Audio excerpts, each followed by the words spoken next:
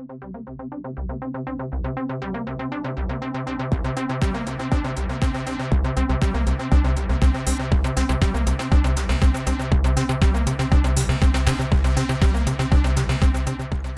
and welcome back to Radical Change Radio. It's been a fascinating journey starting tribing and seeing what makes tribes be exquisite and what gets tribes to fail. Over the past few podcasts, we've talked about what modeling is, the model of RCG, what is a life cycle of a functional tribe, some of the attributes that team members need, and how do we move from there.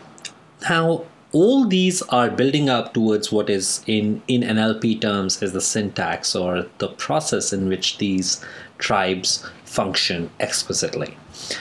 What we found is that within the modeling of RCG, there were 6 specific things that happened and happened well for it to remain exquisite. And these are things that we've also found that other tribes that function really well exhibit these particular processes and in this particular syntax. So 6 key things to remember. I'm just going to quickly go over these 6 and then we'll discuss this briefly in the context of RCG. And in the following podcast that will follow this one, we'll get into each one of these processes and talk about how you would make this happen within your specific tribe. So what's the syntax of getting things to work exquisitely? Step 1, get a compelling vision. 2, align your deepest values. 3, bring the key roles together. 4, pick small wins. 5, celebrate often. And 6, go for the ride to have fun. Once again, get a compelling vision, align your deepest values, bring roles together, pick small wins, celebrate often, and go for the ride to have fun. So I like the last 2. I like them all. So with that in mind, let's bring back the RCG story and show how this all ties together. So how do we start? Do you want me to kickstart? Of course. So the first step was essentially getting a vision and bringing this together. As we've discussed, the 3 of us met through a series of different coincidences and ended up at running the NLP club at Stanford, and our paths crisscrossed and over again. Then finally around 2006, the 3 of us got together to say, hey, let's bring 3 different voices or a trilogue of different conversations or different approaches to NLP and offer our thoughts and our views, our so-called expert opinion, or that's what we thought it was back then, our expert opinion on various NLP topics and see how that goes.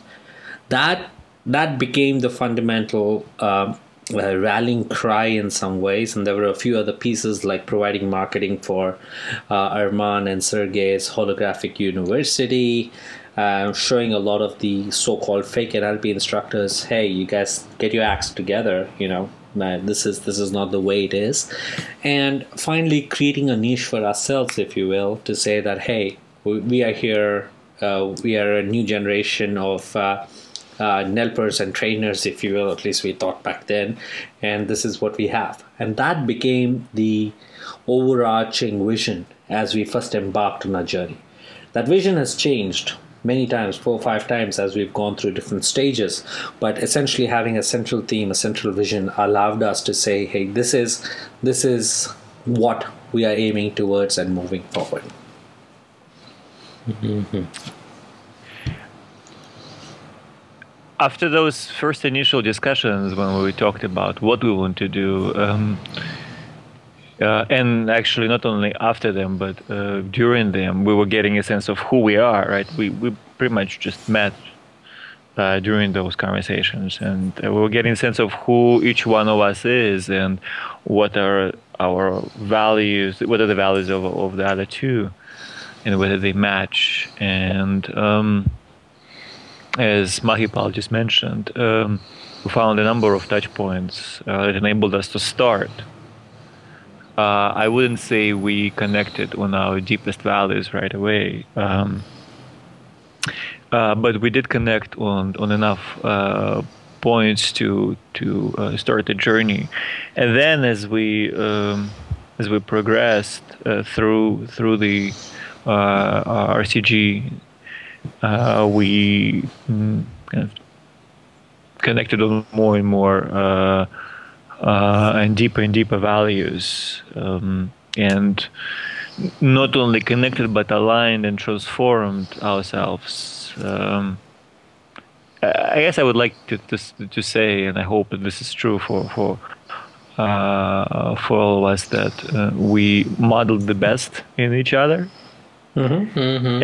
And transformed ourselves to what we saw as amazingly beautiful in the others, and this transformation just happened to align our deepest values. If I may add this, even when we kickstarted, I think intelligence and wanting to communicate and collaborate with others was very high on all three of our lists. That kind of became the initial glue that brought us together functionally, right? Because we valued Yes. each other's intelligence deeply. Even though we didn't agree with each other most of the time, we had enough respect for the intelligence to say, okay, you know what? There might be something for us here. Mm-hmm. Mm-hmm. Mm-hmm. Yeah. Well, not only that, I think not only we modeled the best in ourselves, we also called on the Bullshit. called on the bullshit in each other, right? So that also helped to align us together, and but at the same time, no project will be able to succeed unless some of the key roles are filled, right? And we pretty quickly figured that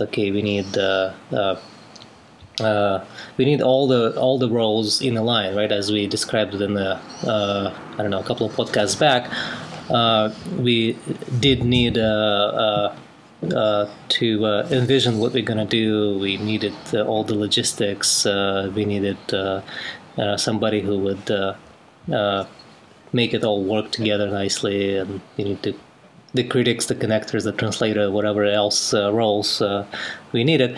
So I guess for us, at least in my opinion, it almost happened naturally. So we didn't. I don't think we consciously thought about. We did not engineer it consciously, yes. Right. It's more like, this needs to be done. Okay, let me do it. This other thing needs to be done. Okay, someone else will pick it up, and we kind of roll on, and it just happened. So I think I want to add something here, right? I think in the roles we found that we each of us had a unique strength, and we were willing to let that person take a lead on it, even though we provided feedback, right? For example, Sergey, you handled all the audiovisual stuff, right? Karan and I didn't interfere. We would have our say in it, but we didn't interfere too much in it, for example, right? yeah, like dude, it didn't record, right? I mean, that was feedback. Yeah, dude. Again, hey, I don't like that music for that matter, right? Or if I was taking a lead on putting structure together in many other pieces early on, right? And you guys would come back and say this works or this doesn't work, and then we would transform and go with it. But I think we functioned very well together in that we would naturally occupy the roles, and Karan would typically be like, let's go eat, let's go drink, let's have fun. Right? We did lots of that. Yeah. For sure. Yeah. Uh-huh. And I think that is critical. That takes us to the next piece, is that to pick small wins. I think we celebrated everything that we got done. I think if you remember the early days, guys, even we would record 1 or 2 podcasts. We'd make sure we went out, we ate together. Yeah, we would go and recording the very together. recording the very first podcast was a big deal. I mean, deal. Like I remember we that. spent what 4 takes or Four something. takes on that, and but I think having those celebratory wins, I think we probably spent more as much time celebrating as we did creating. Right? We'd hang out in the city all the time. But that is critical. I think that's what allowed us to. Absolutely. That's what allowed us to keep wanting to come back. And I still remember something you said, Karan, is that if us coming together to create this doesn't feel like a hot date, or if I cannot say no to another hot date in order to come here, then we're not doing it right. Right? No, I kind of think, there is a common wisdom that in a relationship, you need the ratio of 4-to-1, 4 times the happy times versus one portion of sad times. So, if you're fighting more than that one part, then your relationship is in trouble. But if it's less, if things are good. So this is usually said in the context of a couple, but this is, I think, true in context of any team or relationship. Why don't you or just tribe. say what it is? You wanted to say it's okay in a threesome too. This is very It is threesome too, exactly. Yeah, but my point is that in the beginning you got to build up that the reservoir of good times and good emotions to draw upon, and it's critical. If you don't celebrate often and you don't pick the small wins to be overjoyed about, well, you got a desert there. Mm-hmm. Mm-hmm. Yeah. Well, and I guess we implicitly already sort of mentioned that, but it's basically going for the ride, right? It's the at least the way I understand it is it's things are going to happen, things will we'll get something done, we'll fail some, we'll whatever happens, just go with it and have fun with it, right? So it's you may celebrate it or you may just have fun in the process of doing it, but one way or another, it's just let it happen. So in some ways, it's probably one of, in my mind at least, it's one of the key things, right? If you can have all the steps all the way to celebration and all, but if you don't go with the flow and you don't let the project kind of evolve and happen and have fun in the process, nothing is going to happen. So while it may sound like just a fun point to add that hey, just go for the ride, right? It's actually, in my mind, one of the most important things. Yeah, the way I think about it, you make plans, and then life happens. Yeah. Right? So that's what going for the ride means. We had big plans. We had plans of NLP institutes, NLP trainers, and then life happened. We met wonderful people who were far smarter than us, who influenced us, and they influenced us. In some cases, we surpassed them. They became our audience in some ways, and we decided that hey, nothing needs to be changed in some ways, and the only transformation that has to happen is with us. And we went for that ride, regardless of what happened. And I think that was the critical piece. So make plans, but be prepared for life to happen. Mm-hmm. Mm-hmm. Yeah, I think of this go for the ride element of syntax as that the tribe is greater than yourself, and things are going to happen, and it's going to take you into the unknown. And no use screaming and running away from it. Yeah. It's either going to happen or you're not part of the tribe. Yeah, actually, this piece that you brought up, that it's going to take you into the unknown, this is going to be the ass kicker. It's like you're going to get your ass kicked. It's gonna be painful sometimes. Yeah, but that's the point. That's the value of a tribe, right? That it takes you into the unknown. If it only took you into known, it would be boring as hell. Yeah. Then nothing happened, right? And that's exactly right.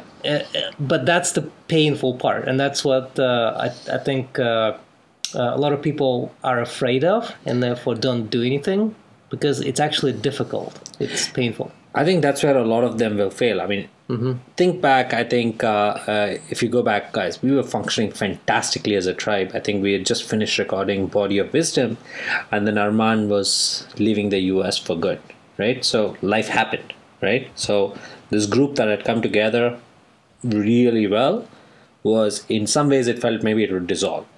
But even though he moved away, we said, okay, this is what happened.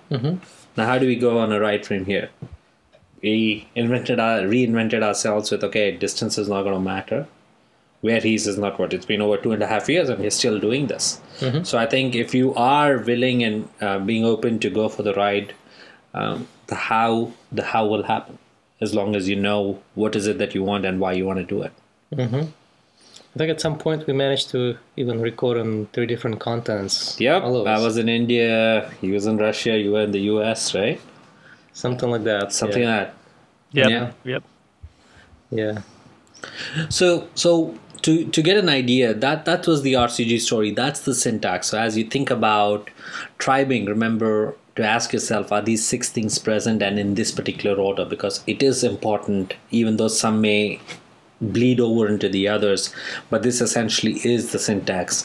Get your vision together, a compelling vision, align your values, bring the key roles together, pick small wins. Because once you have these wins, you celebrate often, and this celebration is what brings that positive energy back into the system. And you know what? Go for the ride. Make your plans, but be prepared for life to happen. If you keep doing this over and over again, we believe that this is the syntax of creating tribes that work exquisitely. You guys want to add anything? Yeah, and just coming forward, right? I mean, in the coming podcasts, when we go deeper into each of those, I hope we'll bring more. Actually, I'm sure we'll bring other examples of how we apply these steps in other tribes. In fact, this is part of the modeling process, right? It's the last step of replicating and finding out what works and what doesn't. And I believe that's where we come into in our modeling process in this series of replicating what we've learned from RCG and seeing how it works in other contexts. Yeah. So we'll see what happens. I think we'll also share what happens when this is not done right. What is the cost of failure of that step not being met? And if you are faced with the absence of, say, vision, how can you bring in a visioning process? Right? How can you structure celebrations into things that you do? These may sound like little things, but it's the little things that build the entire structure up. So guys, any closing thoughts on this now that we have given them the syntax of what makes tribes work explicitly? I think I mentioned mine already. All right. Well, in that case, good night and good luck. Have a wonderful day. And may you be happy.